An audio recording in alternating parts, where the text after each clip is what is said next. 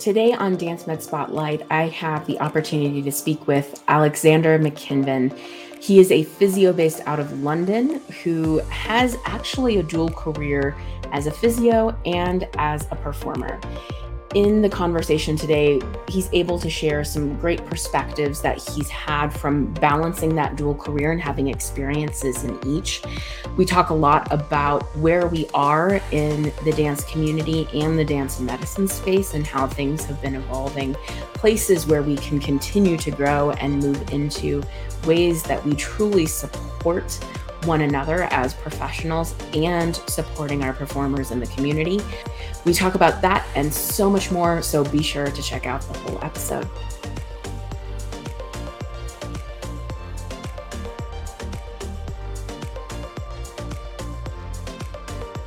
Welcome back to another episode of Dance Med Spotlight, where we talk about all things dance medicine. Today, I am excited about my guest, Alexander McKinven. He is a physio based in London, working with performing artists and dancers, as well as having a career in performance himself. Welcome, Alex. Thank you very much for inviting me. I'm very excited to be part of the podcast here. Yes, and you are our first international guest on here as well, which excites me. Good, waving the flag for overseas PTs and physios. Exactly. So my first question for everybody on the show is, tell us a bit about who you are and what sort of got you to this point of working as a physio in this space. Okay.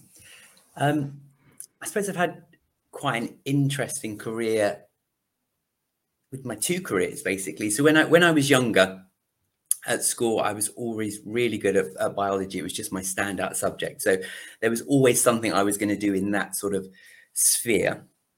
But I did go to a performing arts school in terms of I was spotted quite young in terms of talent ID. So I went to one of the London sort of stage schools as a kid. And then growing up, it was where did my strengths lie in terms of I was very good at ballet and tap and ballroom Latin.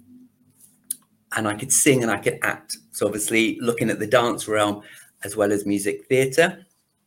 I was pretty late in my development, which I think I need to look at alternatives. And my parents were very keen on me going to university as well and doing a sort of an academic sort of program. So at that time, when I was about 15, 16, I was trying to decide where I wanted to sort of evolve into. Mm-hmm. And I thought I'd have a little bit of time out of a dance before I went and did my sort of performing postgrad sort of courses. So at the time, osteopathy was on the option, physiotherapy was on the option. I applied, I got into university. And having 1 year out turned into having 8 years out. Did my physiotherapy training, did my basic grades. So in the UK, normally what happens is when you leave university, you go into a standard sort of rotational job. So every 4 months you rotate into different specialities just to build up your experience before you decide to specialize. So I did that for a couple of years, but there was part of me that needed to finish off my performing. So once I got my first senior job, I went back and finished off my performing arts training. And in that 8 years, I was doing amateur stuff. I was involved with university. So I kept my dancing and fitness going. And so when I hit that sort of early 20s, I went back, finished off my performing arts sort of qualifications, and then started working in the business. And I did dual career. For about 10 years, I was dual career. And I think in terms of my movement and my ability to sort of plan exercise and class sort of help with in terms of my physiotherapy. So if I was having patients that I was teaching, I could demonstrate it well and had that natural affinity to movement classes. And then when I got into, so it's my 30s, it gets a little bit harder in music theatre. There's that gap in terms of I wasn't old enough to be into the dad roles, but I was too old to play the sort of the kids sort of parts and stuff. And that's when I did my master's, my advanced physio sort of program. And after that, the jobs opened up in terms of the Royal Ballet School, Cirque du Soleil, and more recently with Neuro Tour, where I've worked on some of the big Disney shows as well. Now, would I class myself as a performer and a physiotherapist? It's definitely harder as I'm getting older to keep those two careers going, and obviously with the mix of the pandemic in there. But I suppose I do still see myself having those dual careers. But I'd say for the last few years, it's just been purely physio. I've been qualified now 30 years. Wonderful. And I always love hearing people's journeys to where they are, and really appreciate this idea of sort of the dual career, or, fostering things outside of just a physio or just whatever your kind of more science-based career might be, or something like that. Yeah, I think it's important in terms of, I definitely think it balances each other. It gives me a balance in life as well as my career, that I can see things from two lenses, in terms of that artistic sphere as well as that scientific sort of sphere. And I think coming from both worlds, I know the language as well, which I think is really important, knowing from an artistic point of view, somebody comes to see me, I understand the words they're using, I can tailor the exercises to what they want. But then also in terms of the medical community, when I'm trying to explain things about where I'm working in the culture and the demands, it helps with that as well. So there's definitely a bridge there. Yeah, you get to be almost like a translator between the two groups. Exactly. Yeah, and I know I've experienced that myself too, because I still dance and compete and that sort of thing. It's not a career for me, but it's definitely a very strong hobby, if nothing else. And it's so helpful, because even going back and taking the millionth tap class that I've taken in my life or something like that, there's always a reminder of technique, or maybe a new way that something's being taught, or, different things like that. And even in the environment, I remember when I was growing up, the studios I was dancing in, we didn't really have Marley on the floors and all of that sort of thing. And now a lot of the studios that I take classes in, that is a standard thing. And so adjusting to the environment that has changed. So it's been really valuable being able to experience it still as a dancer while also treating dancers. Yeah, I think that's important, that we think of dance being pretty static. It's based in tradition. And obviously that tradition can then sometimes stifle growth, but actually it does evolve. And there's some great evidence out there showing how things have changed over time within dance, but also just within society as well, about, what's the expectation. And working with young dancers, we don't need to train them for what's needed now. We need to think about what's happening in the future as well. We want them to have long, healthy careers. So employing that sports science model into dance science is important. For that long-term career, we can see that model works. We can see sports stars and dance performers working and performing longer than ever. Mm-hmm. But it's also, we need to be mindful that we are working in an artistic discipline, and how can we tailor it to artists, not just athletes. Definitely. I know one of the things that I sometimes see come up when there is this discussion of, we need to pull sports medicine in for our artistic athletes and things like that, where there are people within the dance community who then want to push back a little bit and say, no, this is an art. Don't touch my art. And so finding that balance can be definitely tricky. Yeah.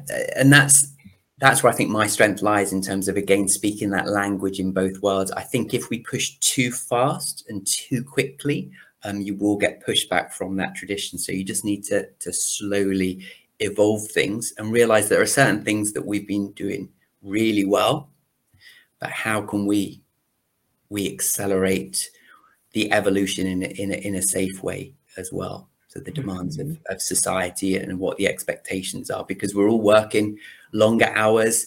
There's, we're in the Insta generation where things are wanting now, the choreographers, the demands for it. If you think about competition dance, about how that's evolving, think about being triple threat. Some people, add the tricks into there as well. Yes. And obviously hot topics at the moment in terms of safeguarding is really important. That how can we, as a dance medicine community, safeguard and use our platform to support the dancers as well in what's being asked of them. Yes. Yes, most definitely. I know I've seen within the competition dance community here in the US an evolution of including a lot more of the acrobatics and aerials and things like that, even for pretty young kids. And there's a lot of discussion of whether or not that should be in there, what we do to keep them safe. Is that still dance, or are we doing something else? It becomes a whole debate in and of itself, but it adds a whole nother layer of things that we as providers then need to be educated about, because it's happening. So we need to know how to support it too. Exactly. And we've got things like break dancing going to the Olympics, which is great because it's going to give dancing a big platform and stuff. But how can we incorporate it, safely? And there's lots of collaboration that's going on with organizations such as Safe in Dance International, the Athletes and the Arts, the Dance Bridge Project, IADAMS, PAMA, all these organizations. There's lots of cross-talking and support to get the evidence out there and help to implement things safely, which should be our priority. I know that you've been very involved in a lot of different organizations, but in particular with IADAMS for quite some time. Tell me a little bit about what that has looked like, being involved in that organization, and maybe things that you've seen evolve there as well. Yeah, I suppose it's pretty close to my heart, IADAMS, which obviously, for those that don't know, it's the International Association of Dance Medicine for Dance Medicine and Science. So it's mainly US based, but it is an international organization. And each year they have an annual meeting conference, 1 year in the US and then 1 year outside of it. So I've been going since I qualified. So I qualified in 1996 and I've been going since 1997. So over the years, there's not many events that I've missed. And it has grown from quite a small organization into, a big international voice. I've worked on a couple of sort of committees. So I've worked on development and also programming. So I was honored to chair the program committee for 5 years. So that means leading the program in terms of the invited speakers, looking at all the abstracts that come in and choosing, what is given a platform. We try and do it in a really robust way in terms of there's a double-blind review sort of panel, and then we pick and choose the best abstracts that work with the themes. As well as the invited speakers. So looking at that sports science model and trying to tweak it for a dance science audience. So we've had, invited speakers on the topic of recovery, on the topic of sleep, looking at long-term development models and how we can apply that into our setting for our youth dancers.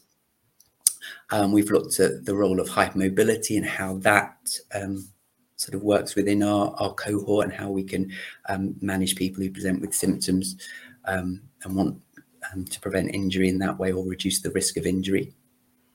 And it is evolving. I think I've added quite a few initiatives when I was there in terms of Allegro type speedy talks as well to get through, lots and lots of poster presentations, the infographic competition to try and disseminate the information, because we know there's really good information out there. Are we getting it to the people who need it? Are the dance medicine practitioners getting that information? Is it easy enough for the dance teachers and the dancers to understand that information? And then are we tracking the information in the correct way to make meaningful data sets? So in about 2010 or 2012, there was a consensus method that was produced with IADAMS about how we standardize the terminology. So in terms of, are we looking at time loss injury? Are we looking at musculoskeletal complaints? Just so we're all defining things in the same way. Yes. And then where we're collecting the data and reporting on it, is it done in a scientific way that then we can be confident of the data that we're presenting? Looking at our interventions, are they therefore having an effect that we expect? And I think things are changing. Again, it goes back to that evolution of dance. We know that people are getting asked to do more. So even though our injuries might be staying the same, is that because, you know, we're having an effect and those injuries aren't necessarily increasing? Or with our interventions, are we seeing other areas become more problematic? We know in terms of the mental health sort of side of things, people just in society in general are sort of more open to talk about it and having sort of interventions to help with that as well. And IADMS has been, you know, at the forefront of trying to get that information out there. COVID, how have we coped during the pandemic, and what effect has that had on our dancers, on our performers as well? So yeah, it's a great organization. If you're not aware about it, you know, definitely check it out, iadams.org. Yes, I got to attend for the first time this last year in person when it was in Ireland, when you and I finally got to meet and interact And had a little have dance some on the dance dances. floor. Exactly. And the thing that I loved so much about it is the fact that it's people from all over the world, from so many different disciplines, including dance educators and researchers, and, you know, the list could go on, coming together to talk about a single community, even though that community is very diverse in what they do and who they are, but being able to all come together and sitting in on some of those sessions, being able to have like those snippets where it's maybe 15-minute platforms essentially to talk about things. It was a really nice way to just get exposure to a lot of information and a lot of different perspectives that taught me something, made me generate some questions for myself, or kind of go, maybe I should look into this a little bit more. So I really appreciate what I got from that in-person opportunity going to the conference. Yeah, no, I think that's part of what we want. You know, we know community is really important. You know, when you find your tribe, you know, hopefully it is a welcoming organization, and we're always learning, we're always trying to develop.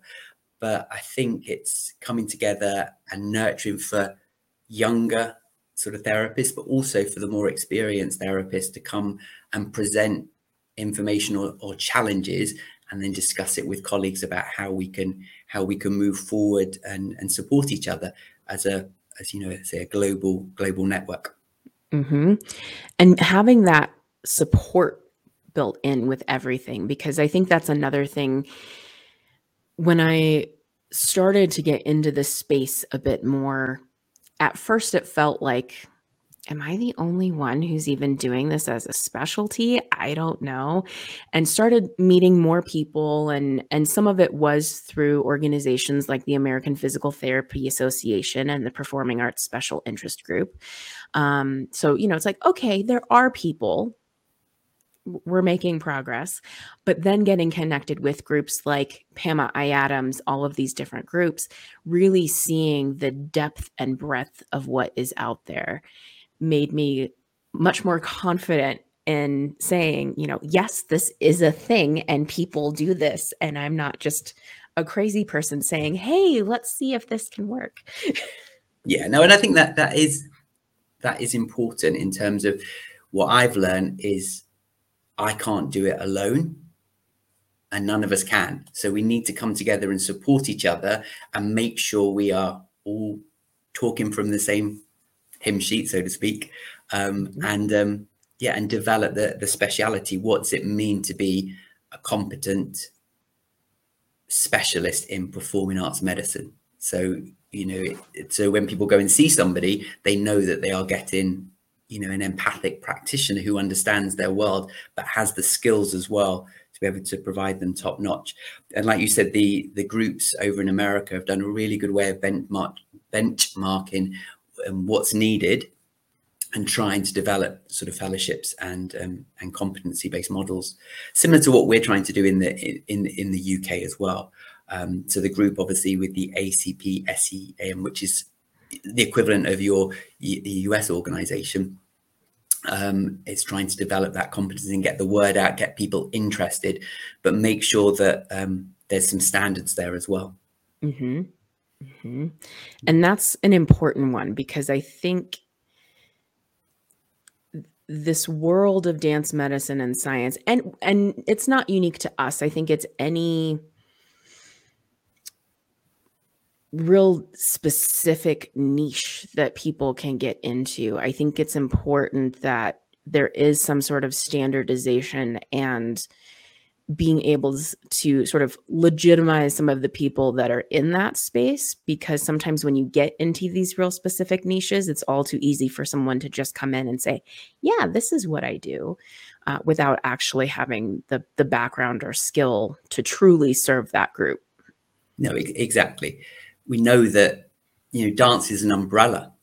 So, ballet, one specific type of dance, break dancing, the ballroom Latin, swing, tap, all the percussive dance, they all have different injury profiles as well, and different cultures within themselves. So being aware about that as well is important, Mhm. and trying to develop that. And it takes time.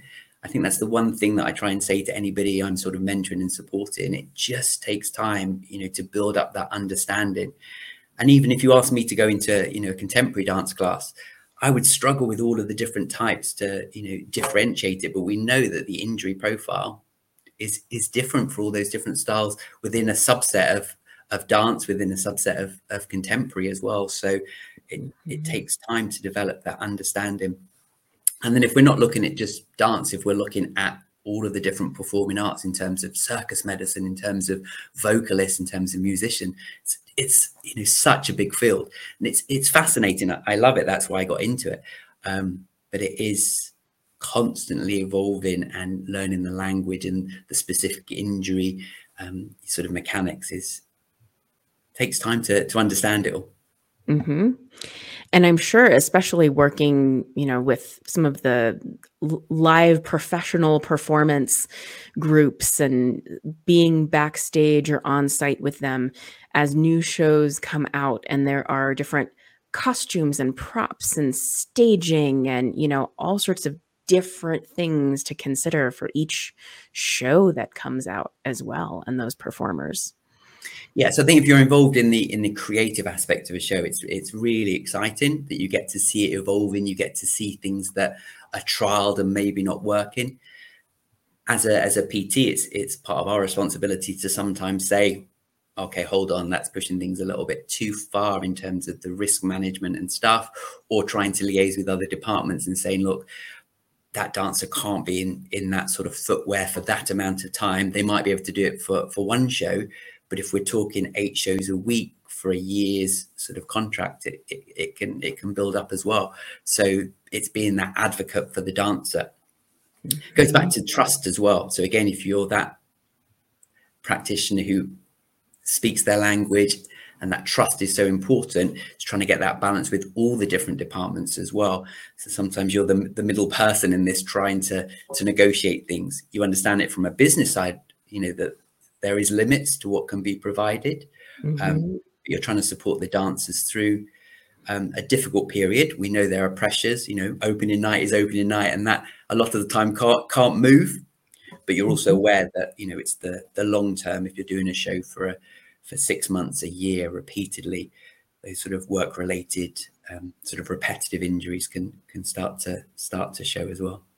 Yeah, and that's where we're really well positioned to come in and use some of our knowledge from sports medicine, and talking about periodization and dosing, and some of those things that may be outside of the dance space. We're thinking of a tennis player, or whatever sport you want to talk about. What is a safe schedule for them to maintain in their training and performing and competing? Same concepts apply here, just in a different context. Exactly. And so what I try to do with my career is I haven't just based it specifically in dance medicine. I've looked at all of the artistic sports in terms of, I work with British gymnastics. I've done work with figure skating, and looking at what they're doing in their environments, and trying to bring it back to elevate what we do in the performing arts or the dance science field. And again, that takes time. That's a lot of volunteering or weekend work, trying to observe what's happening and trying to meld all of those worlds together. In terms of, if you're a sports physio, you know exactly what's in your kit bag. Mm-hmm. Backstage, do we have that same kit bag?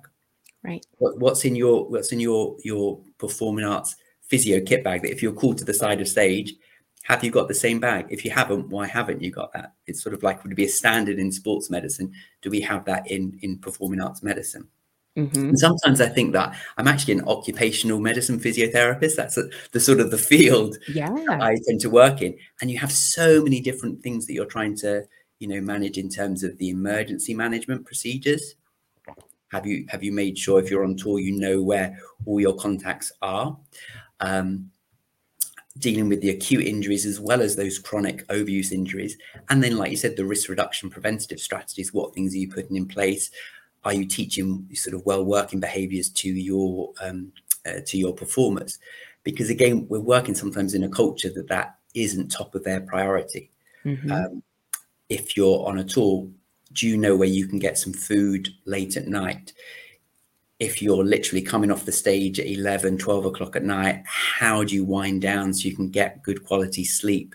When are you next called in the next day? Is your schedule a double, single, double, double? These are all things that, we're trying to deal with in the culture and trying to look at how we can evolve it safely, and educate all dancers on how to do that. And I think that's another area where sort of the culture in dance has been shifting as well, where they're realizing that people like us exist to be able to support them. And so now it's, how do we integrate that into what they're already doing, whether it's backstage at a show, working with performers regularly in the studio or their practice space, being on site at conventions. Like, that's one thing I do for the West Coast swing community here in Colorado, is I set up on site in the hallway outside of the ballrooms where competition is happening. And they know that I'm there to both help them feel good throughout the weekend, and also there in case we need to triage something, in case something comes up and they still need to make it through the weekend. I know there have been times where I've worked on site for touring companies that are coming through and they want a physio to come check them out and provide some treatment. And I've seen a lot of different ways that has been accomplished with some of those different groups. But, it's nice to see that is starting to become more normal for the performers to have access to all of that. Yeah, and we don't want them to become dependent. The whole point of us being there is then we can educate them at the same time that we make them independent as well. But again, trying to get that information in there. So other ways we do that is just having those leaflets. Again, going back to their Adams, there's posters and the infographics and the teacher's bulletin. So even if we can signpost people and just spread the word as well, and then make sure that, the teachers, the educators, the studio owners understand what their responsibility is, and can they educate, the next gen as well, so we stand on each other's shoulders, who are building this community up and developing as well. Mm-hmm. Talk to me a little bit about, going back to some of your own experience as both a physio and as a performer. What are some things that maybe you've been able to bring into sort of the performance side for yourself from your physio background that you have found to be particularly helpful? Maybe something that you felt like gave you an edge, kept you feeling better, performing better, anything like that? I suppose life experience, in terms of, as a music theatre performer, you can draw on different experiences in life about different people that I've met, and therefore bring that into sort of my acting, or the acting component of my performing as well. I did feel I could advocate for myself and my fellow performers a lot more, having that experience and the maturity. I think if I was a younger dancer, I don't know if I would have said things. When I think now, there's certain times when I have stood up and just said things for the class. In an audition situation, there was one audition I did, and it had been a long day. We'd been there since 9 o'clock, and it was getting towards sort of 4 in the afternoon. And, they asked us to do a routine that we had done a long time ago, but they didn't give us any sort of warning that that was going to happen. And we hadn't had enough time to re-warm up. So the different groups had been called in.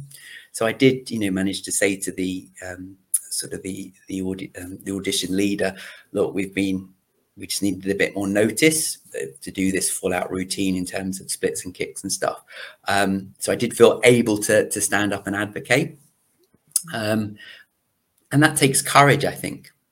And as I said, I don't think when I was younger or a newly qualified dancer, I would have been able to have done that at a young age. So I think that having that experience of knowing that actually this was not ideal practice, and that could increase the risk of injury.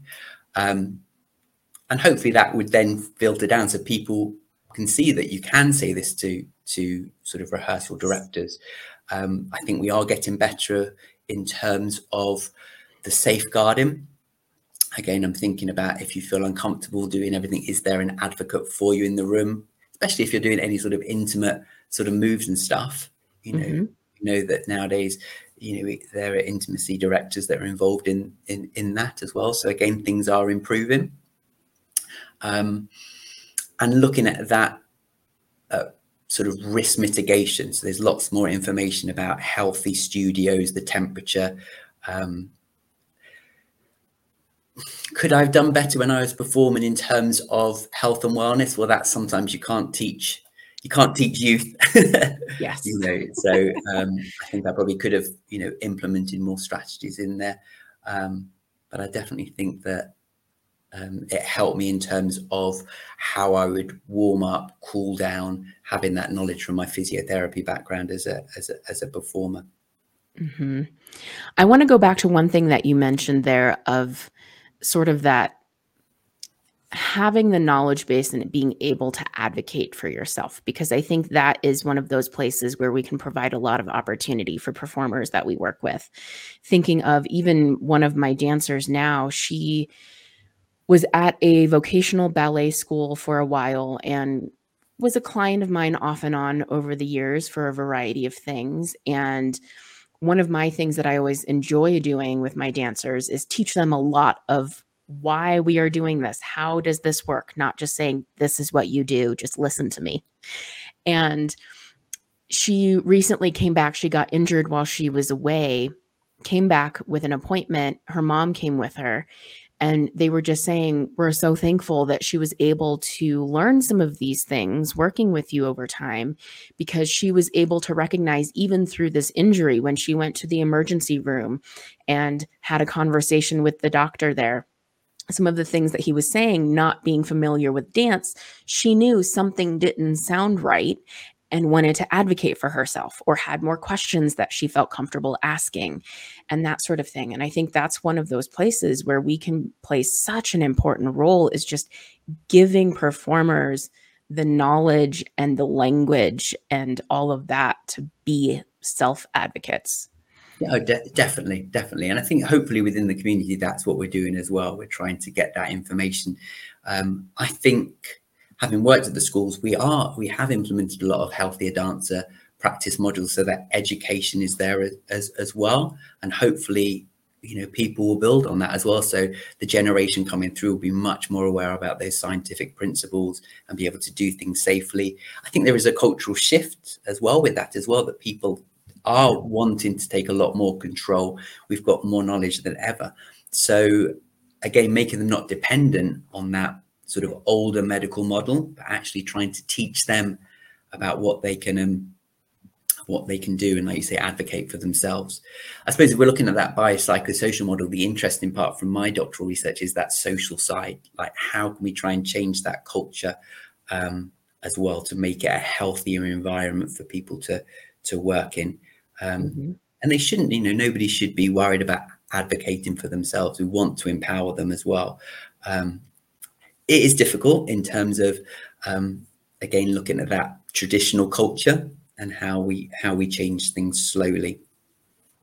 Yes. I think the other point to mention that I was thinking about is that, who did I have when I was younger, and can I be that person that maybe I needed?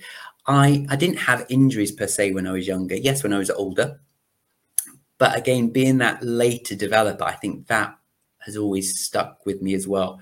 So I can empathize with those kids that, you know, maybe aren't going through the early growth spurt as well, because, you know, that was me. And you realize actually it does take a little bit of time to get there. So I think I was, you know, very supportive of anybody who was just a little bit later on that cycle. When I was working in that sort of environment, say it's okay, you will get there. We all have our strengths and weaknesses. And hopefully the dance community is getting better at that. That we know within the sports model, looking at where you're developing, where you are in the school year as well. We know there's lots of evidence showing that, you know, if you're in the first quarter of an academic year, you're normally chosen for teams, and this sort of perpetuates through the academic cycle. So it's just being aware about that, where you are in that cycle, and advocating for those youngsters as well.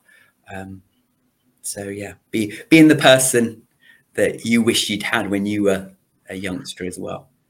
Yes, most definitely. I know one person that I was so thankful for in my training as a dancer was one of my last ballet teachers. She was someone who you just knew was very well versed in the human body and how it works. And being able to tell us, you know, as you do this movement, we're thinking of the sartorius muscle and where it attaches, and, you know, pulling in some of that anatomy as she was teaching. And it gave such a different context for how we were learning some of the movement and where we were controlling it in our bodies and that sort of thing. And that was just, it was really nice having that person. And, you know, so that is one of the reasons why I also like incorporating that with my dancers, because having that knowledge just, it makes things so much more powerful. But then on the flip side, I also was an injured dancer when I was in high school and didn't have anyone in the medical community that I could go to. And it affected some of the trajectory in my dance and left me with pain that I dealt with for years until I was in PT school and was able to learn more about what was happening and then what to do about it for myself. And so, you know, those are kind of two different experiences for myself that I know I always kind of go back to, of what am I doing now as a professional in the community? Oh, definitely. I mean, I think pain's really interesting. It's, you know, when I was doing my master's, we had a whole sort of module on pain. And again, when I was teaching sort of healthy dancer modules, we had some components on discussing pain as well. It's trying to get the balance, isn't it, in terms of not over medicalizing things as well. And when you're trained at that level, things are going to be sore, but trying to teach the difference, you know, what is pain, what is injury, what is damage, and trying to process that, knowing that people process it in different ways. And there's a, you know, a psychosocial component of that with it in the environment as well. Are they sensitized? How are they processing the pain? So educating them and being that resource for them as well is important. Definitely. What do you think are maybe a couple of things that you, in your opinion and experience, that you think are places where we particularly need to grow as far as dance medicine, dance science, supporting the dance community? Good question. Good question. I suppose I do think a lot about how, you know, dance medicine is evolved, and I'm really lucky that I've just been elected onto the IDEMS board, and looking at how we are going to, you know, develop dance medicine and science. I think it's really important that we're aware of our own biases. I think that's key. We know that we want to, as we said before, not push too quickly, get the evidence, collect the evidence to make sure it is as strong as it can be. So then we have the power to go back to the people at the top and say, look, we need to try and change this. How can we change it? We know that dancers never want to really stop dancing. So how can we manage that if they are needing some time to to rest, but we still need to keep their fitness levels up and their love. How can we support them in terms of psychologically, if their identity is so much ingrained in dance and they can't dance, they can be such a shock to then have to have some time out. Or when they're transitioning, how can we help them? And different people transition at different times in their life, to making sure that they've got the resources they need to be healthy adults. When you're working with people who are so young, it can become so ingrained, the culture, that they don't see that some of their behaviors are maladaptive, and try and support them. And they're sometimes conditioned not to speak up. In the dance world, you just get on with it. And it shouldn't be seen as a sign of weakness. So supporting that.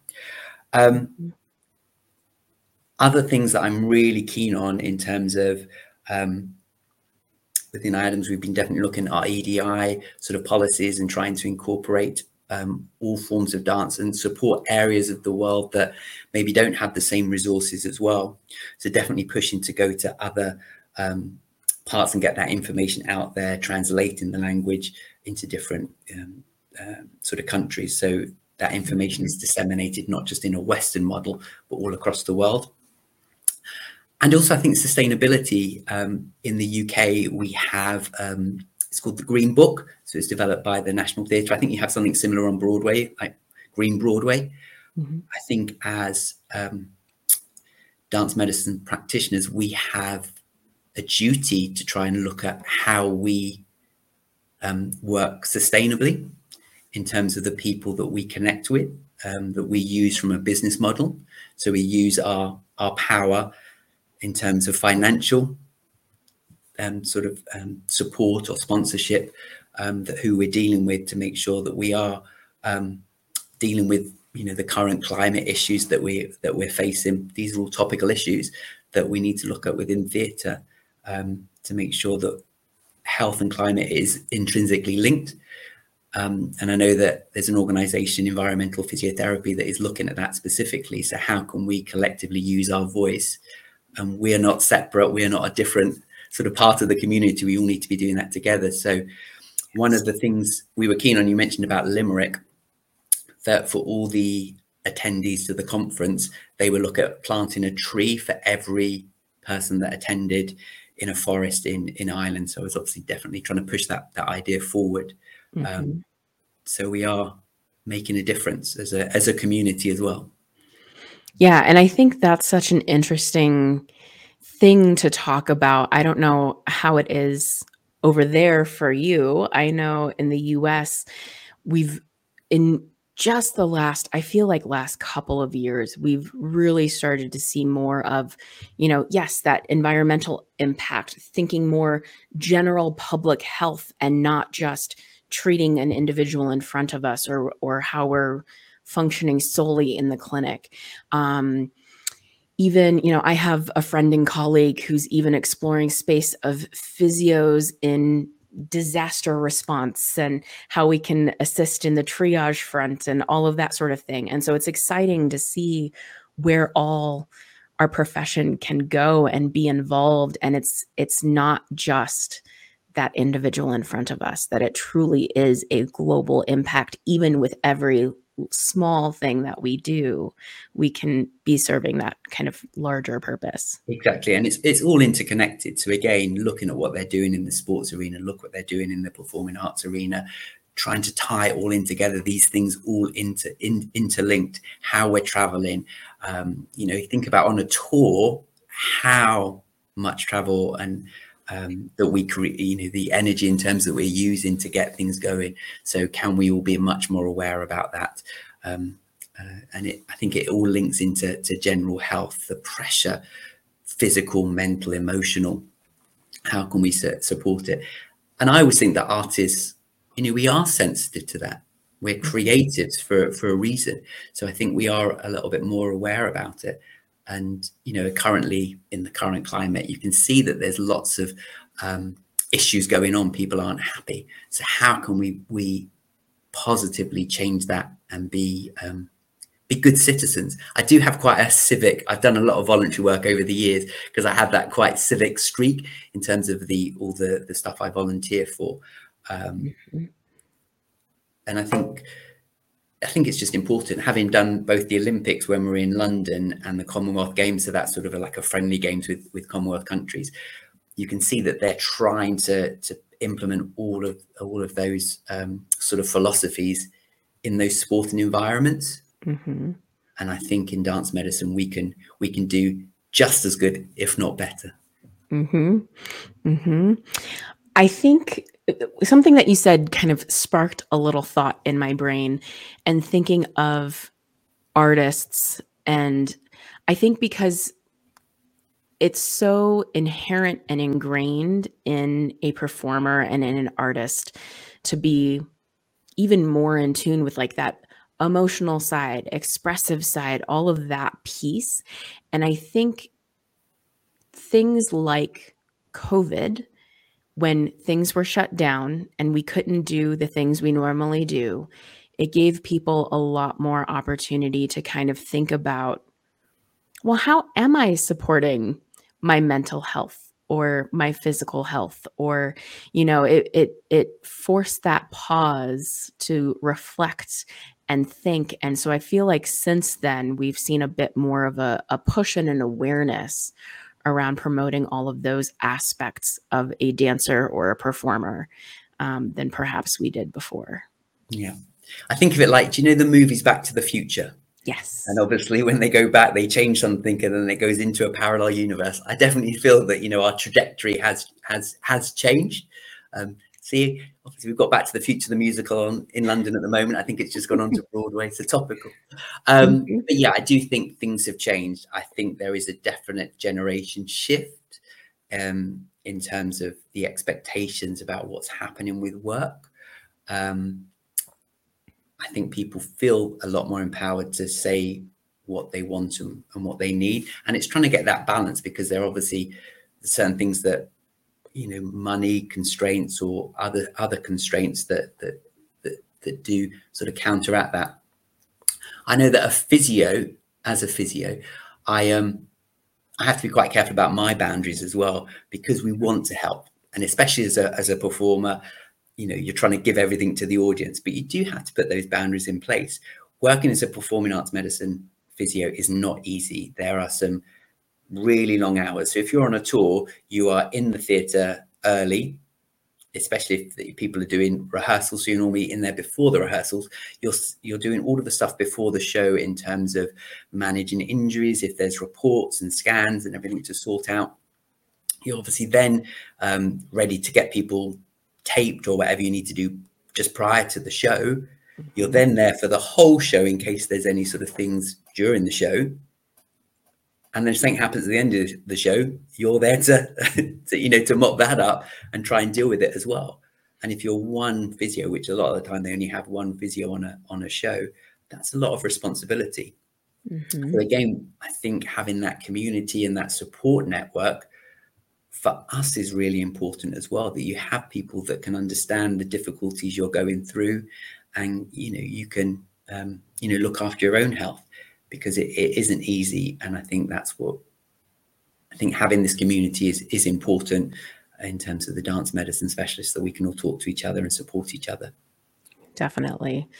And I think that piece of being able to be mindful of those things for ourselves is a really important one. And then one that is a more recent discovery and lesson for myself, working on site at some of these events. Like when I do cover a swing event, I usually am also a competitor. And between covering the event and competing, I'm usually open for business from 10, 11 o'clock in the morning until 11, 12 o'clock at night, whether or not I have clients that entire time. I'm competing in between there. And then I usually stay up and do some social dancing for a few hours until 2, 3 a.m. and then do it again. And I do that for a few days in a row. Thankfully, this only happens a couple of times a year, because otherwise I would not make it. But really being protective and making sure that I block out a reasonable amount of time for me to get meals, making sure that if the day before was really busy, book in some extra space for myself for breaks during the day for the following day, and following some of my own advice that I might give to the performers that have the busy, crazy schedules of that sort of like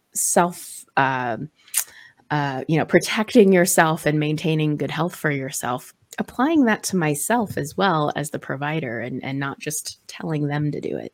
Yeah. And I think that I always, there's somebody within a company, if I'm working with a company, that I always try and connect with that isn't a patient, so to speak, whether it be the company manager or a coach, just somebody that is there for your support as well, that you can discuss how you're feeling and support each other. I think is vital with it as well.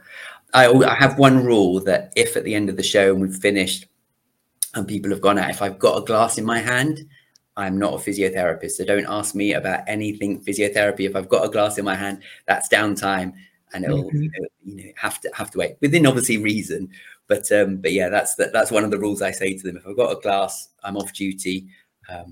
Obviously, unless there's emergencies or something you need to definitely be on for. But you've got to put those boundaries, because it is burnout in healthcare is a real issue, and we need to support each other with that. That is important. Yes, 100%. Well, I think this is the perfect opportunity to do a special segment that we have on Dance Med Spotlight. Let me get it queued up here.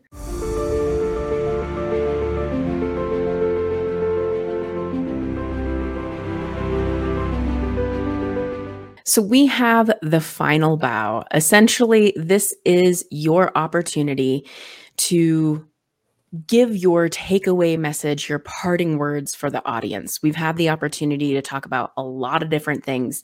So if they walk away with just one thing, what do you hope it is? Oh, that's a good one. The final bow. I think if we're summarizing everything that we've spoken about, it's that community that, dance medicine and science is a community. It's a welcoming community. And it's an evolving community. So there are resources out there in terms of all these different organizations that we've mentioned, IADAMS, PAMA, the Performing Science organizations, as well as the CSP or the APTA. There's all those resources there that we've put together to try and develop this as a speciality. So please, reach out to people. People are more than welcome within that community to help and develop it. And the idea is that we want to provide, competent, safe, knowledgeable practitioners that love their art. We love dancing, we love performing. So how can we support that and develop it and grow as a community? Does that summarize things in a good way? Yes, I love that for sure. Then the very final piece is your opportunity to promote, whether it's something that you have going on, organizations that you work with, something that you want to share with the audience. What would that be?